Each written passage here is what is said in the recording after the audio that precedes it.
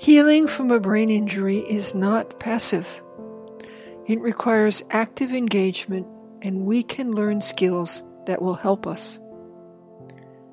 Healing from a stroke or other brain injury is not like healing from the flu. We can't just wait and hope to get better.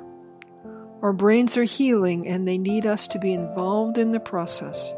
The more we know, the better. I see people change the course of their recoveries when they start to learn. A young man I met recently who had a stroke in his early 20s learned how to pay attention to the small movements in his paralyzed hand.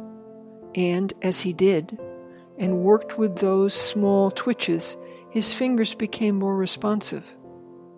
This young man invited his fingers to greater function, reminding his healing brain that his hand was still there, and his brain responded.